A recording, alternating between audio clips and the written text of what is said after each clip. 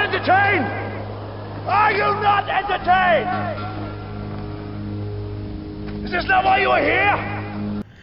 Good morning and welcome Good morning. to Whoa. Oh, sorry. I thought you were talking to me. Wow. All right, let's keep going. Welcome to episode 35 of Effectively Wild, the Baseball Prospectus Daily Podcast. Back in boring old New York, New York. I am Ben Lindbergh. And in Long Beach, California, and it sounds like with the door open, no, the door closed in his Honda Fit because I don't hear any crickets. It is Sam Miller. Door is open. Crickets are quiet because we're recording in the morning. That's exactly right. Oh, okay. All right, so this is kind of a new sound for the podcast. Good morning, Sam. I'm saying it to you this time. Good morning. How are you? I'm good. How was your flight? It was nice. I slept almost the whole way, which was not enough sleep, but it was some sleep. So I mean, goodness gracious, what time did that flight leave? that flight left Vancouver at 10:50 p.m. and arrived in New York around 7 a.m. Okay, yeah. Okay. What is your topic? The Colorado Rockies. Okay. And my topic is attendance shaming. Okay. Interesting. Can't wait to hear that one. Sounds like we have a great show lined up. You won't have to wait long. I will start. The Rockies, I think this is the first time that we've done this. I'm going to cheat a little bit and use a topic that I wrote about for today. But not entirely. The Rockies, of course, are doing their four-man rotation experiment, although over the last month, or I guess 3 weeks, they've actually been doing a five-man rotation with the same pitch restrictions on their pitchers, which is an interesting premise. But anyway, the point is that the Rockies are once again trying something a bit, I don't know. They have a plan. They have an idea. They have a reform. They are reforming. And I have to admit, it snuck up on me. I did not realize until I looked last night. I didn't realize just how unsuccessful the Rockies franchise has been. I mean, I have always had a sense that they've not been a great, successful franchise. But they have, this is their 20th year of existence. They have still not won the NL West.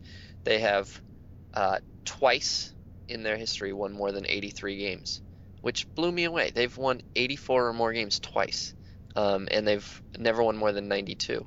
So just, I don't know, I guess I just wanted to talk a little bit about that.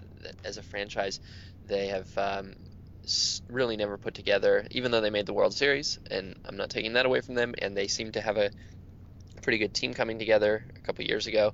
They haven't really figured out a way to win, and I don't know if you think that it's because of Coors Field, or if it's just not a well-run franchise, and I don't know if you think that the four-man rotation has a future, or if this is just another in a long line of reforms that have gone through Colorado every 2 or 3 years since the mid-90s. Well, I guess it's tempting to tie it to Coors Field, and people have done that, and I guess even the Rockies have kind of done that, whether directly or indirectly, by experimenting with their pitching this year because things weren't working. I mean, I guess over that same span, the Rockies are not the least successful team. Probably, I mean, maybe the Pirates. Fourth?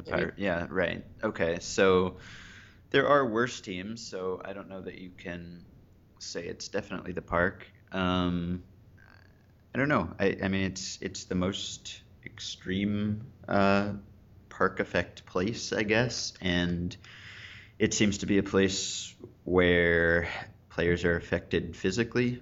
It's not just their numbers, but it could possibly be their recovery time or how their stuff actually moves if they're a pitcher and how effective that is. And I don't know. I don't know if it's unique, but it's certainly unusual in the sense that it's not just the dimensions of the ballpark that kind of are responsible for those park effects, but actual physical effects, whether it's movement on pitches or speed on pitches or recovery time for players. So I think that could be a factor, certainly. I wouldn't say it's definitely Coors, though.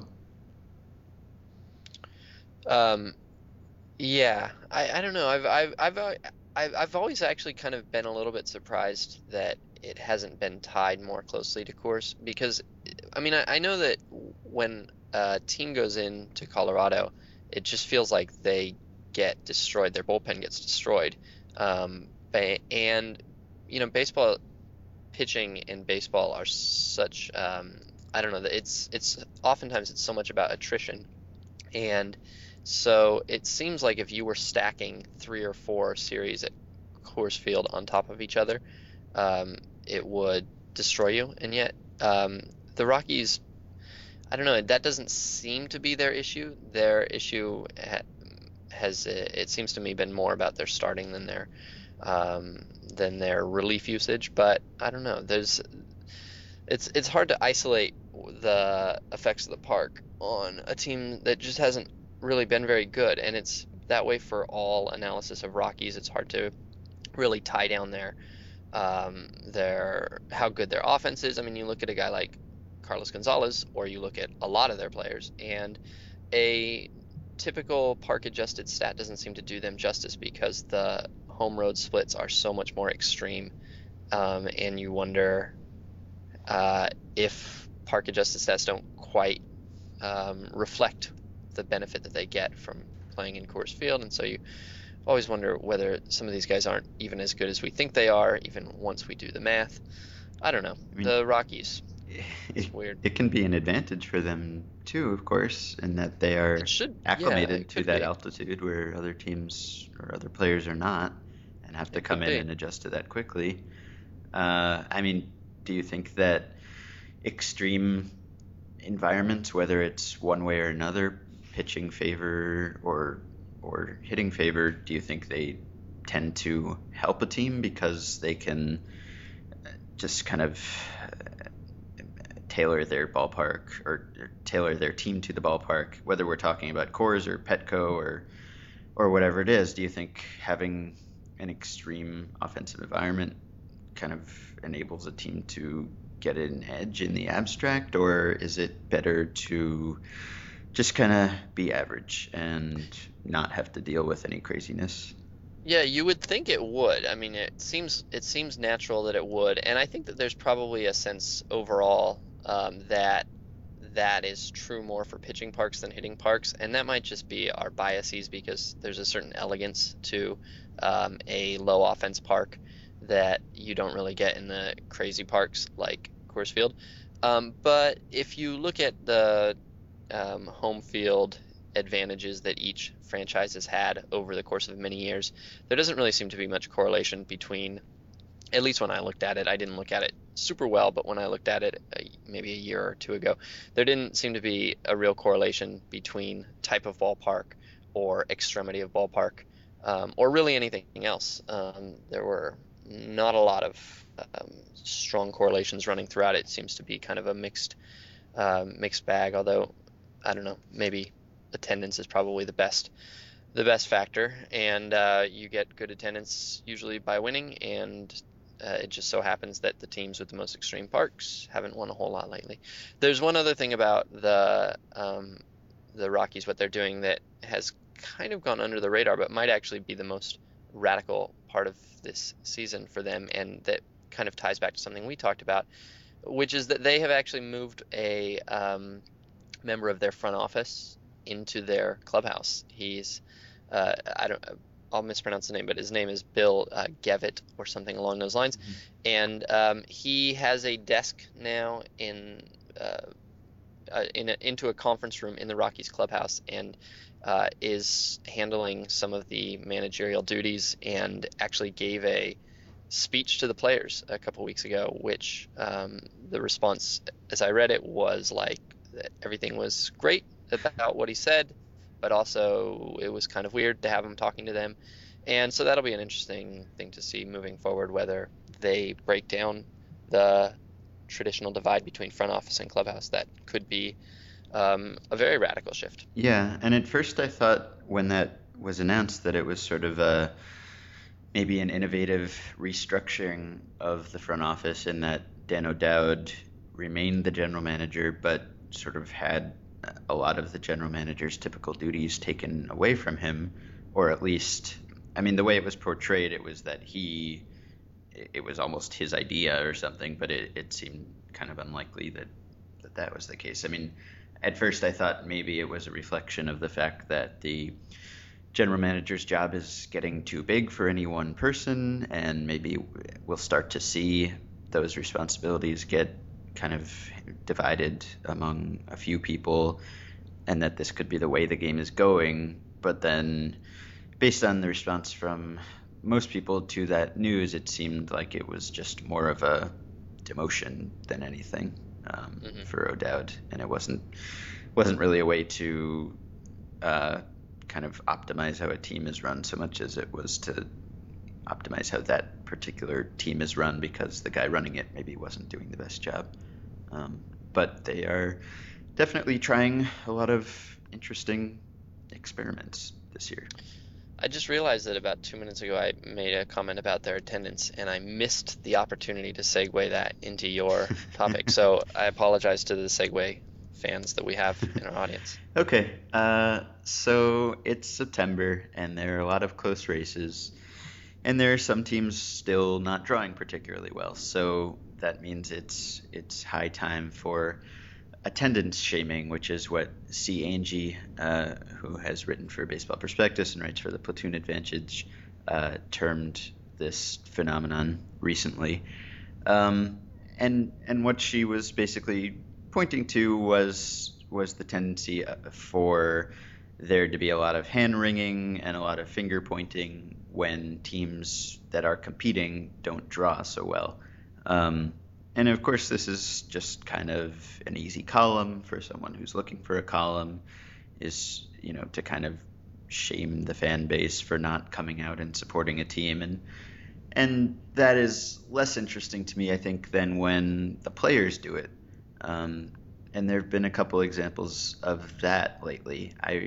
I remember most notably in 2010 when the Rays were, I think, had clinched already and were playing for home field advantage late in September, and drew something like 12,000 fans. And after the game, Evan Longoria and David Price kind of called out Rays fans, and Longoria called the attendance embarrassing and disheartening, and Price also called it embarrassing on Twitter. And so in response to that, the Rays management just gave away 20,000 tickets it hadn't sold yet for, I think, the last home game of the season, or one of the home finale. They said it was something they were considering already, but it was really sort of a PR move because people weren't thrilled about those comments. So now we've seen a couple more players do this recently.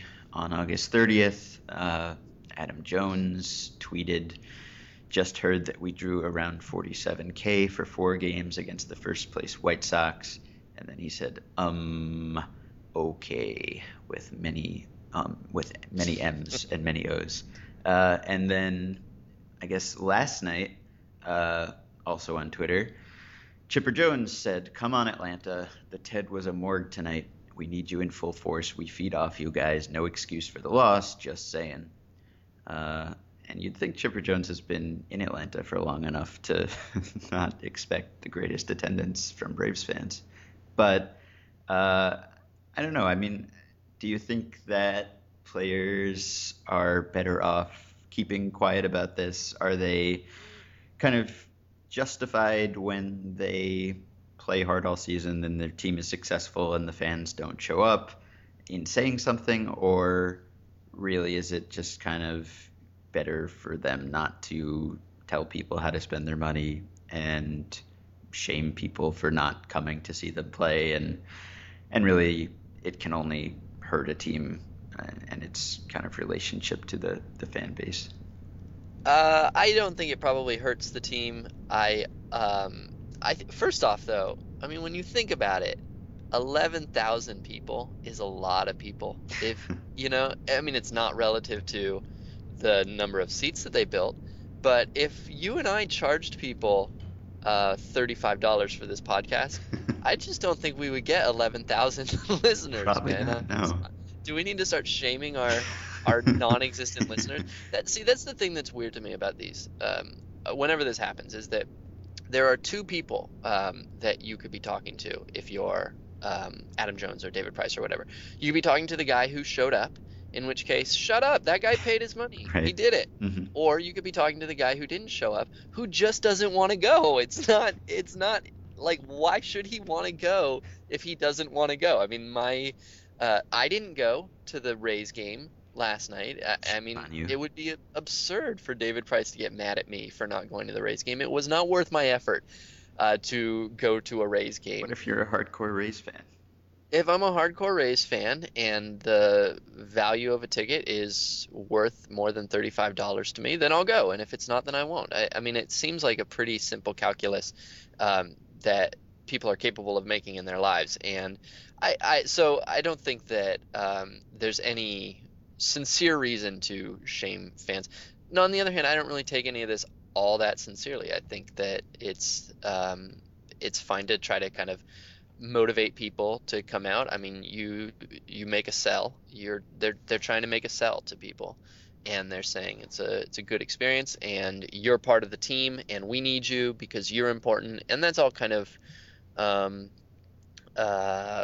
probably a little bit of marketing, and I mean not officially because I don't think that Adam Jones is taking orders from the Orioles marketing department, but I mean, it's just a sense of trying to motivate people to come get your product. It's not original, and it's fine with me. I mean, they're not, as far as I can tell, actually rounding up Orioles fans who don't go to games and shooting them in a public square. That would be unacceptable attendance shaming. Or at least publicly passive-aggressively tweeting at them. I wonder how many people would show up for the execution of Orioles fans who didn't go to games if they held them in Camden Yards. Well, Adam Jones would be there. The Braves drew almost 17,000 last night. They've averaged just a little bit over 29,000 this year, which is right in the middle of the pack, 16th out of 30 teams. You didn't even mention the A's, who had 11,000 for a game against the Angels last night. Yeah, well, have you been to the Coliseum? I don't think it's that bad, but I mean, I guess I'm alone there. Yeah. Well, anyway. I mean, still though, I also don't. I think that when I was, the quality of the ballpark has almost no impact on whether I want to go to a game or not. So. That's just a personal thing. I either want to watch the baseball game or I don't. You're a purist. I guess I just don't really pay that much attention to the amenities once the game starts. But I guess that's just me, and I don't hold it against any. I really just have a hard time holding it against anybody for not wanting to spend their money on things that they don't like enough.